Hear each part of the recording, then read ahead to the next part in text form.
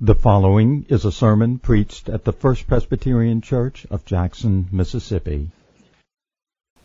Well, now please take your Bibles in hand and return with me to Paul's letter to the Galatians. Galatians chapter 2. We are working our way through the book of Galatians on Sunday mornings here at First Presbyterian Church. You can find it on page 972 if you're using one of our church Bibles. We saw last time the Apostle Paul responding to attempts by false teachers at Galatia to undermine his message by undermining him as an apostolic messenger. And he began, you'll remember, to answer their insinuations that he isn't a real apostle in chapter 1, 11 through 24, where Paul begins an autobiographical section of the letter and gives us his account of his own conversion and call to the ministry and call to apostolic office.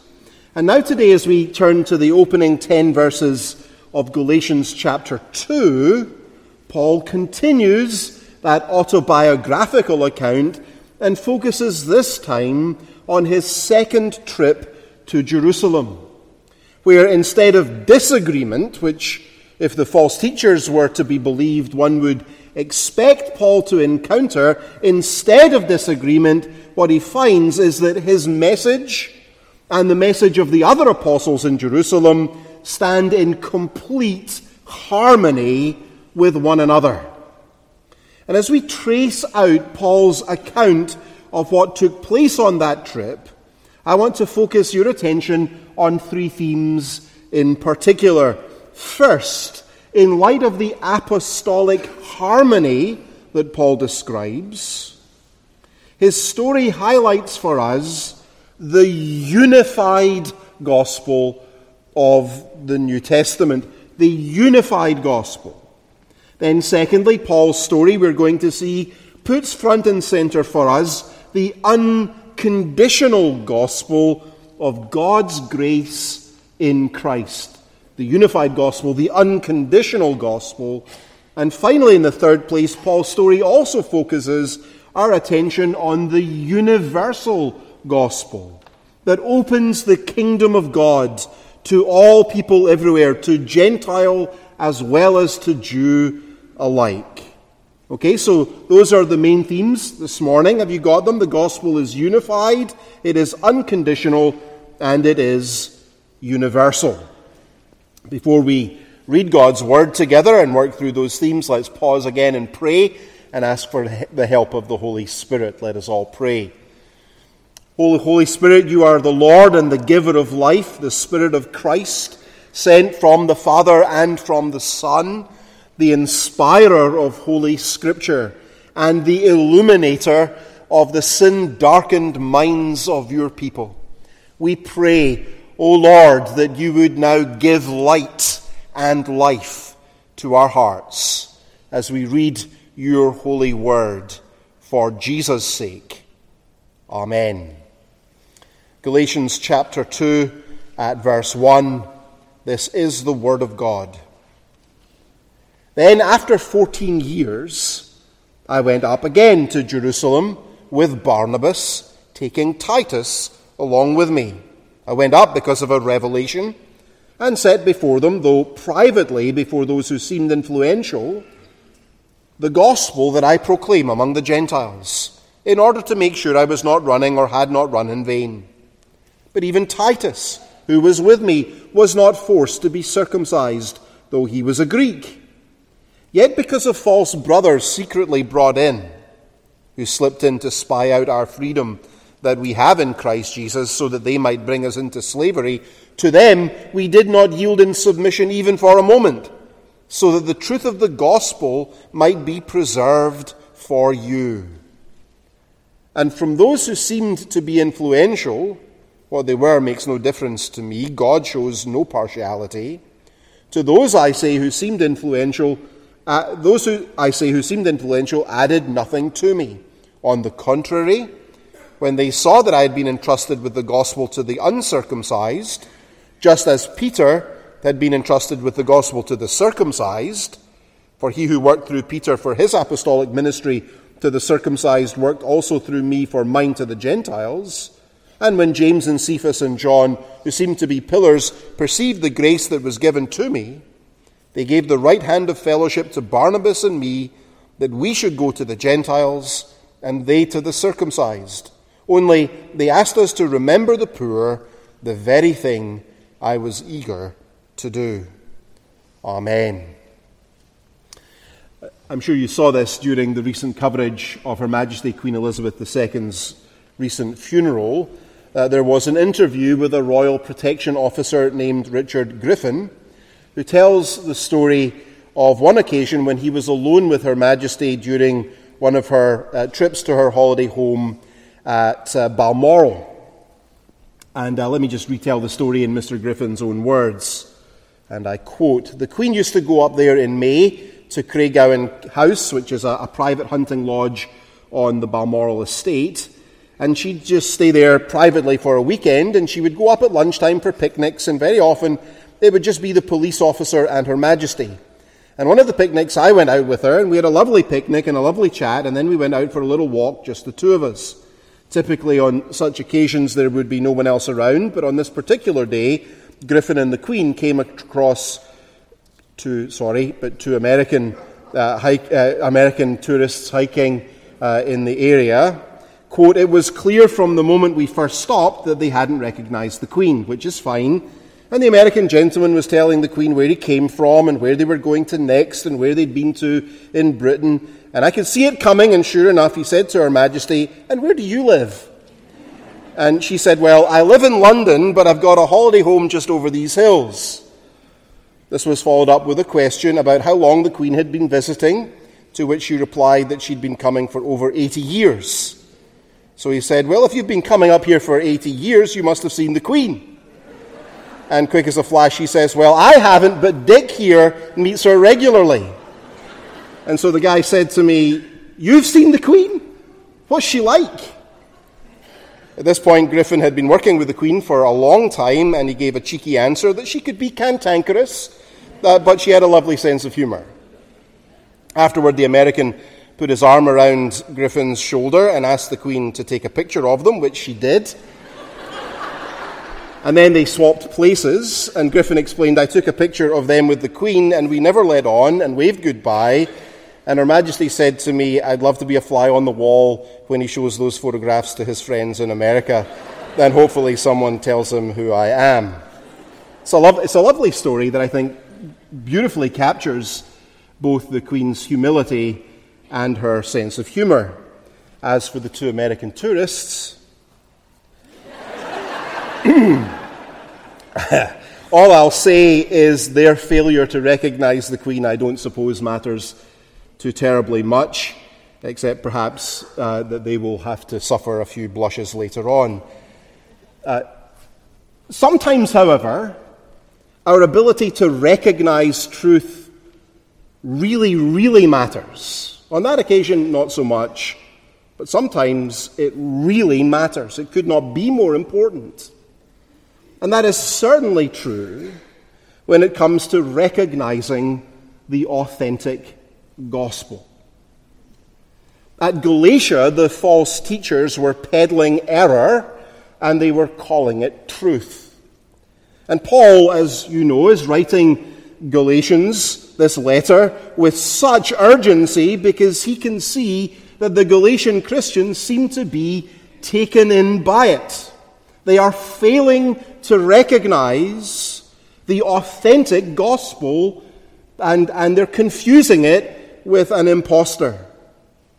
And so in our passage this morning, Paul actually gives us three marks, three distinguishing features of the true gospel. These are not the only things to say about the gospel.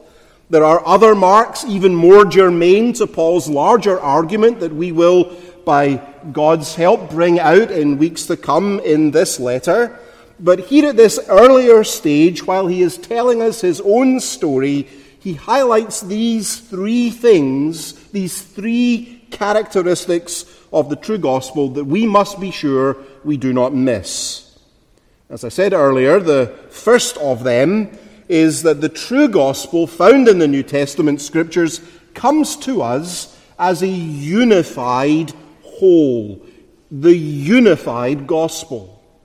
In verses 1 and 2, you'll notice Paul explains he returned to Jerusalem 14 years after his first visit. I think somewhere in the sermon last week I said something like Paul spent 34 years in relatively modest local church ministry. Well, let me confess to you now that I must have been distracted by something when I said that, because I've looked back at my notes and I have absolutely no idea where I came up with that number. It's clearly from the opening verses of chapter 2, 17 years since his conversion, 14 years since he last visited the church in Jerusalem.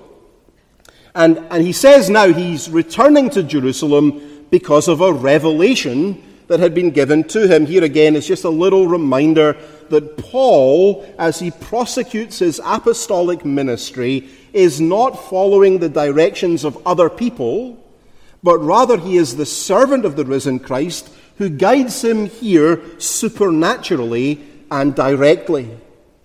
Paul, remember, is making the case that the origin of his apostolic authority and message and ministry lies not with men, but with Christ. And while Paul was in Jerusalem, we're told, he privately presented the message that he preached to those who seemed influential. Do you see that language in the text? They seemed influential. It's really an unfortunate translation. Paul uses the phrase, those who seemed influential, twice more in verse 6, and a very similar phrase again in verse 9.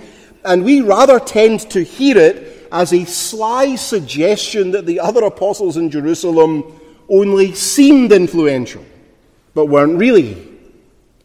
And that's not at all what Paul intends here. The language is actually an expression of utmost respect, probably used originally by the Galatian false teachers themselves.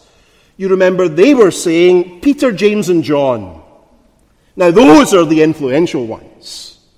Those are the prominent ones. Those are the real apostles, not like this cheap knockoff second-rate huckster Paul.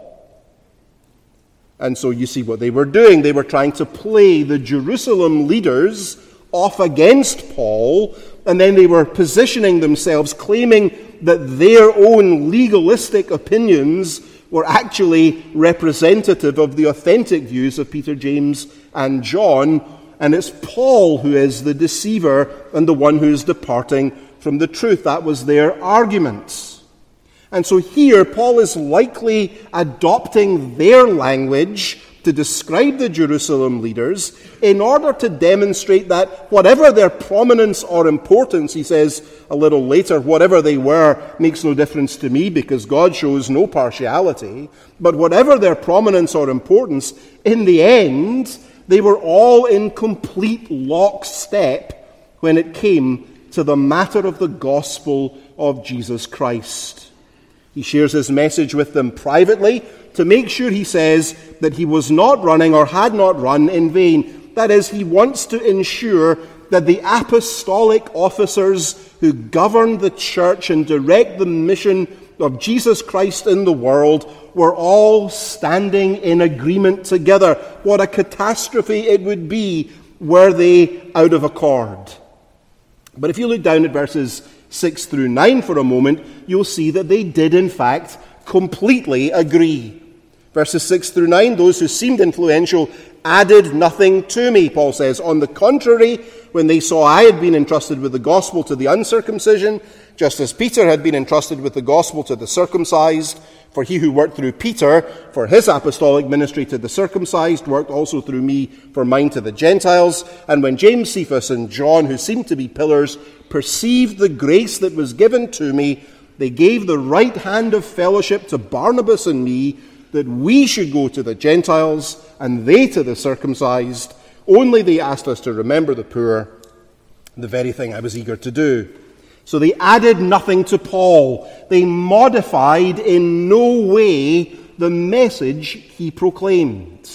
Instead, they recognized Paul's calling to the nations and the same apostolic gifts and ministry given to Peter for the ministry to the Jews, they said they also found in Paul for his ministry to the Gentiles. And so these pillars of the Jerusalem church gave the right hand of fellowship and gladly endorsed the mission and the message of Barnabas and Paul to the non-Jewish world, only asking they keep in mind the care of the poor. The point that Paul is driving home is that there was no division between the gospel Peter preached, or James preached, or John preached, and the gospel Paul himself preached.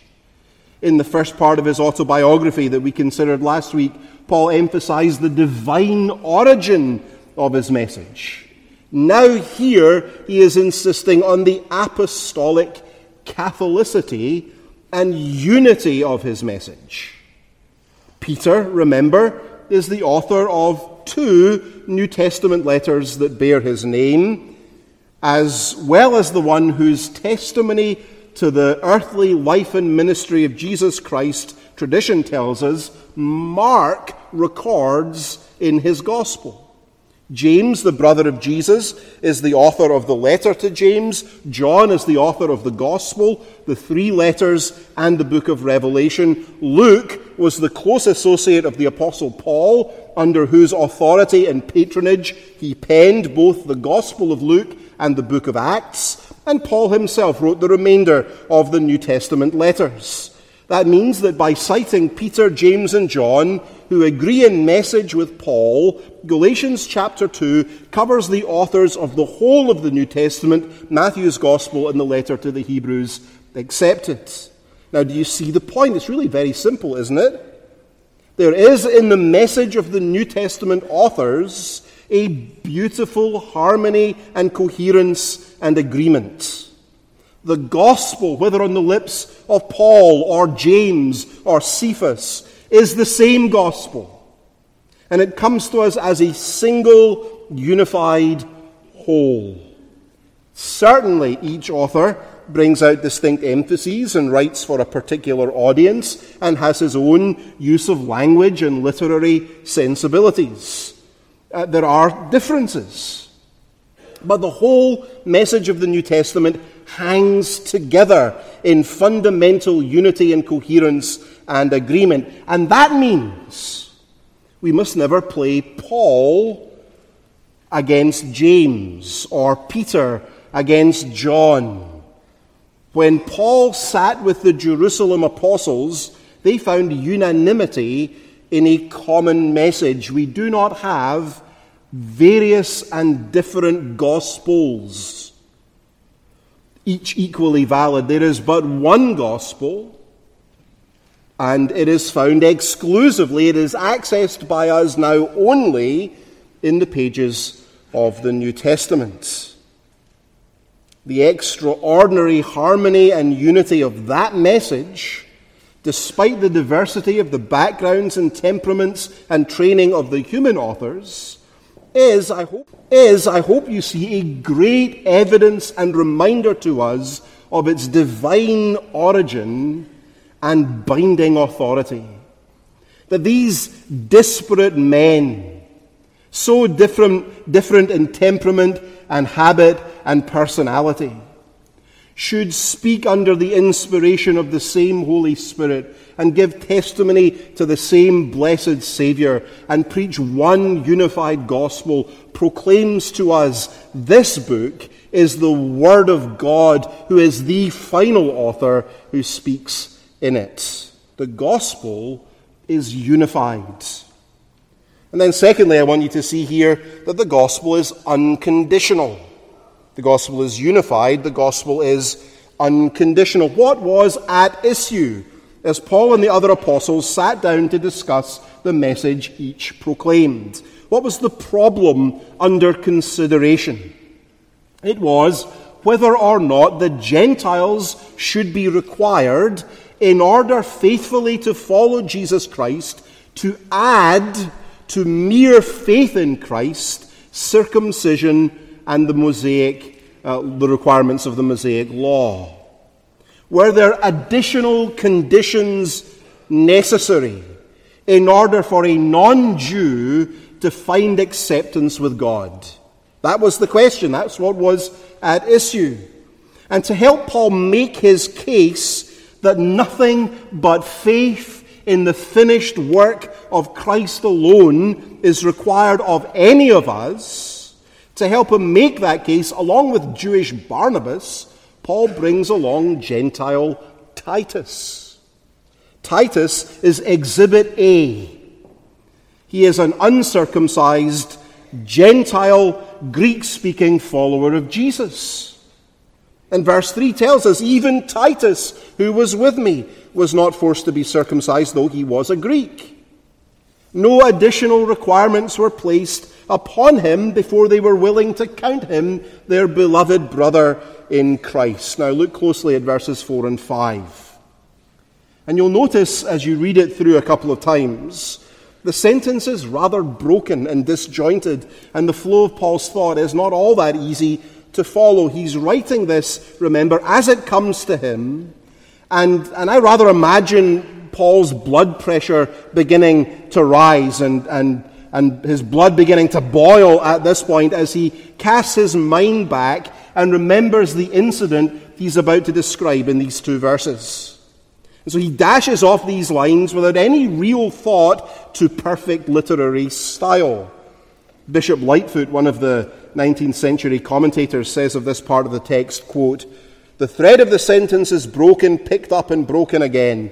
From this shipwreck of grammar, it is even difficult to extricate his main incident, the main incident on which the whole controversy hinges." I rather suspect Bishop Lightfoot was a bit of a literary snob, don't you? But Paul could not care less about displaying a flair for perfect prose. He is writing urgently to expose error and preserve the Galatians in the truth.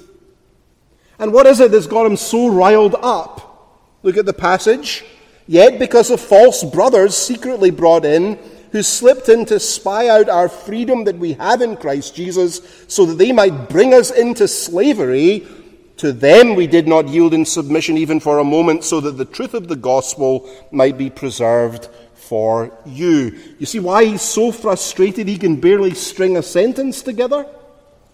The false teachers are not just false teachers, they're false brothers. They are counterfeit Christians. And their agenda, he says, is to slyly subvert Paul's labors and efforts among the Galatians in order to bring them back into slavery and bondage to the crushing, intolerable, impossible task of self-salvation, self-justification by means of keeping the law. And when Paul thinks about them and their antics at Galatia, he's barely coherent. So frustrated and upset does he become. And yet what is crystal clear as you read him is that he is passionately and immovably committed to preserving the gospel at all costs for the sake of the Galatians, for their welfare. It is, he says, the only hope of our freedom, our liberty in Christ. And so he says he would not yield to them even for a moment. He is rock steady as he takes his stand on the gospel of unconditional acceptance by God for sinners who trust in Jesus Christ alone. He will not waver or move from that message. Titus was not required to be circumcised because Christ has fulfilled all the demands of the law and now has done away forever with the need for circumcision in order to be obedient to God. Nothing can be added. No other ground of acceptance is possible. No additional qualification is needed for pardon with God other than simple faith in the obedience and blood of Jesus Christ alone. Not circumcision, not prayer, not charity, not moral accomplishment, not personal piety. None of these things will be an adequate basis for your hope. Only Jesus is. Only Jesus. The gospel is unconditional. Jesus has met all the conditions of God's law for us on our behalf, in our place. None remain outstanding to be fulfilled. All that is required of you now is to entrust yourself to Him for mercy.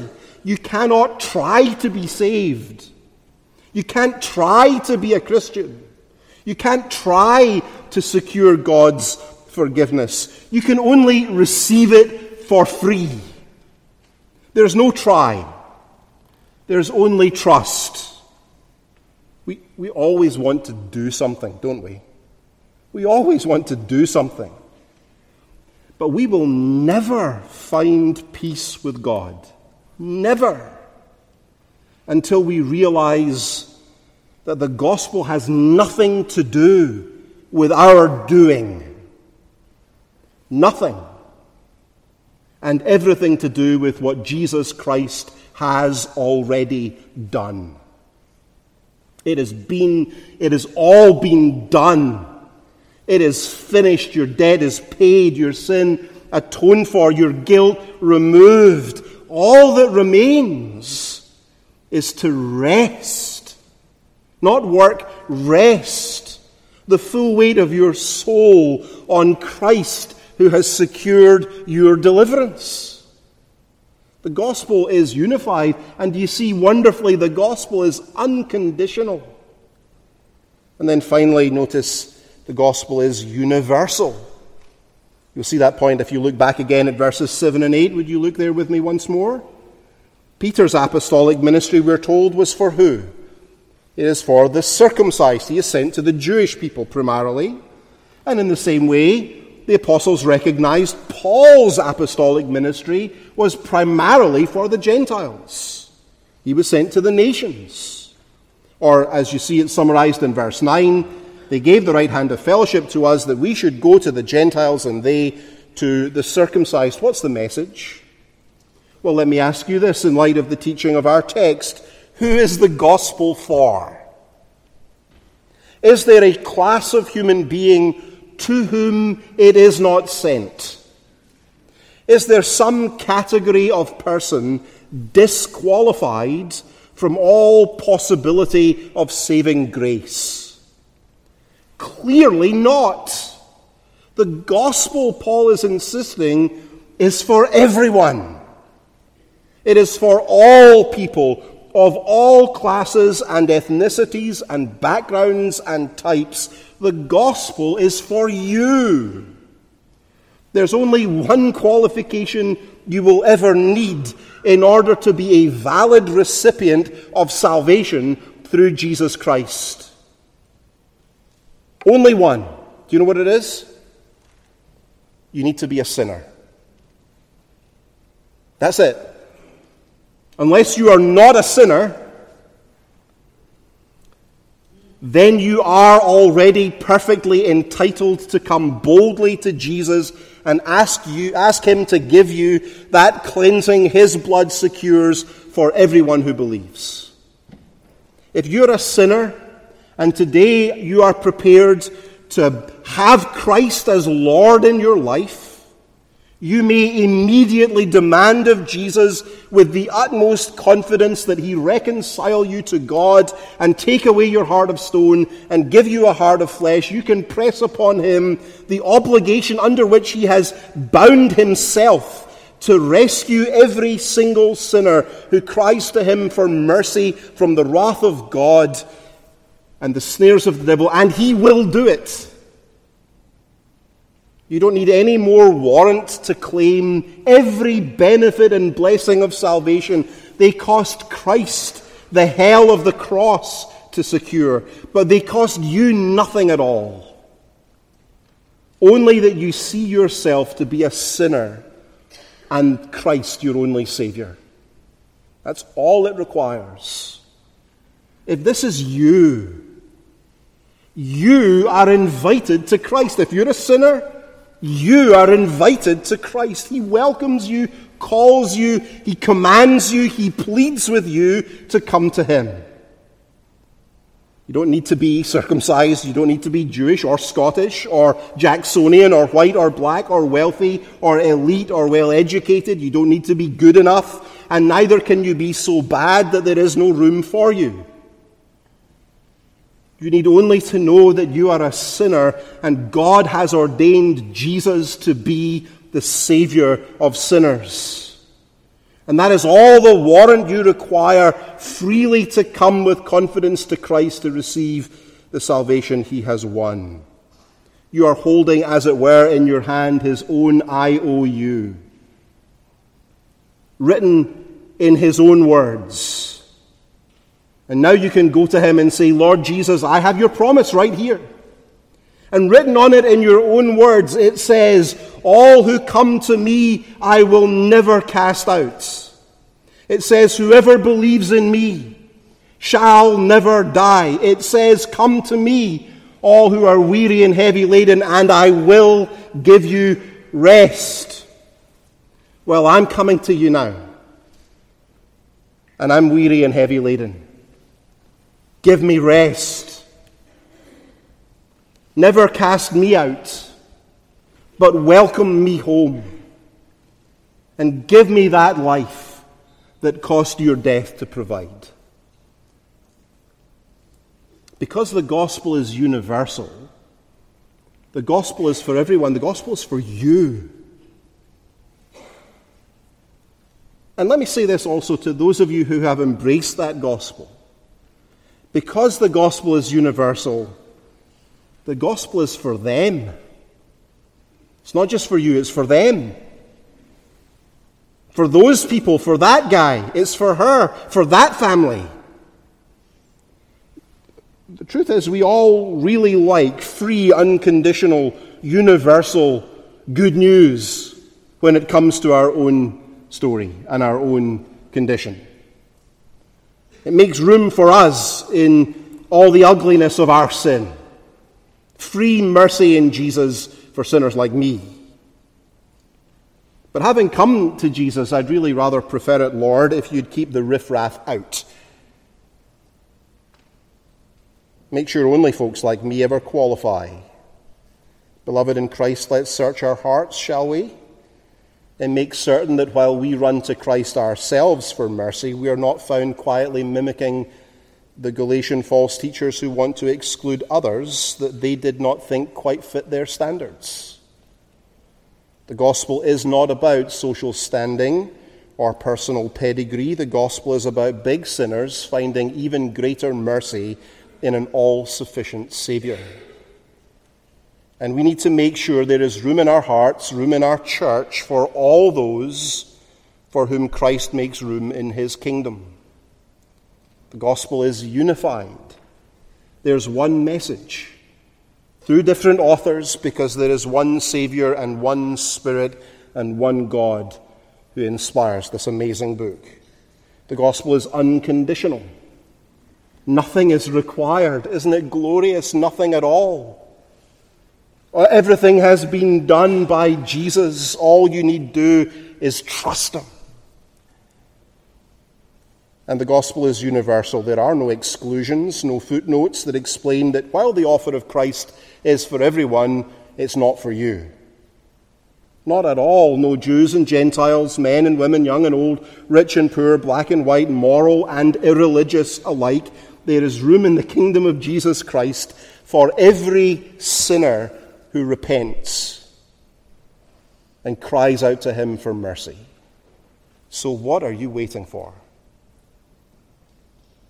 He's not impressed by your best religious efforts. You're just spreading the muck of your sin around.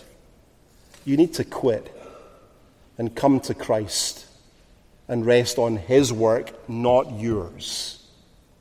That's the only path to mercy and pardon and peace. Come to him and receive his grace for free. Let us pray together. Oh, our Father, how we bless you for the gospel of your amazing grace. Help us to embrace it gladly and freely. And while we rejoice in it, help us not to restrict it for others, but gladly to welcome all that Christ welcomes home. For we ask it in Jesus' name. Amen. You have been listening to a sermon preached at the First Presbyterian Church of Jackson, Mississippi. Our contact is www.fpcjackson.org.